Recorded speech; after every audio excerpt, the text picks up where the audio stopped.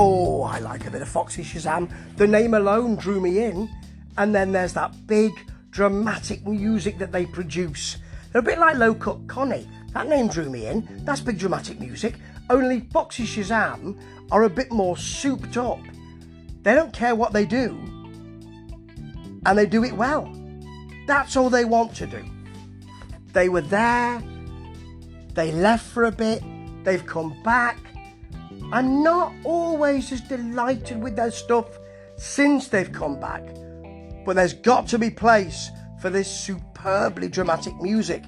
And they've released an album which it seems is about Valentine's Day. Yes, it was released on the 15th, the Friday, and that would be the day after Valentine's Day, would it not? Yes.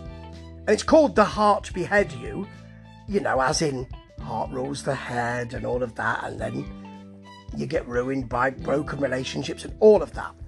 There is here on this album, it's a great feature, so much trumpet. It's plaintive, it can be funky, it cuts through.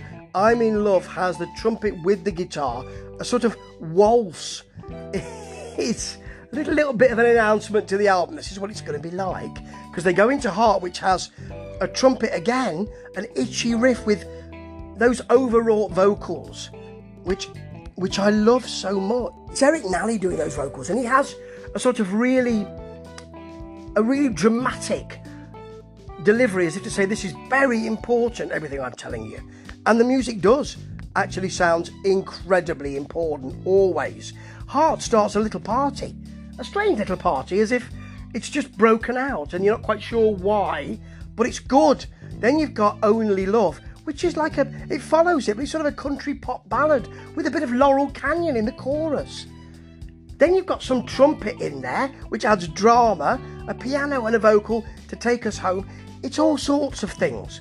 Fall Into the Night follows that, almost disco, little bit of Scissor Sisters here and there, little bit of The Killers, to be honest. The trumpet's on again, it's flamboyant, it's frenetic, and I love it. Then there's some art rock. I mean, these tracks are following each other the whole time. I'm not picking and choosing here.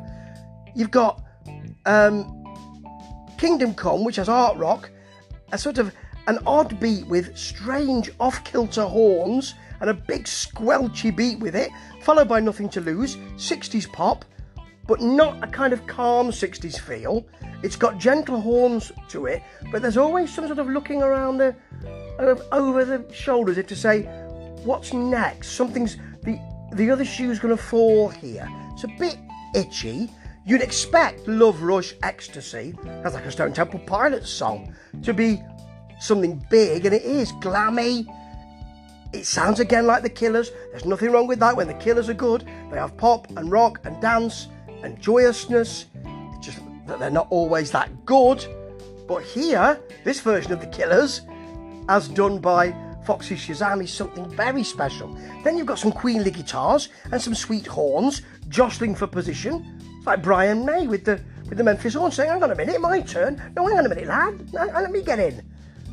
And they finish with Love Like This. There's a sort of almost sweaty floored, sticky walled, CBGB's feel to this. It's an attack really with some horns, some piano, it slows, it comes back, and there's just to leave us a lilting trumpet solo, because the guy it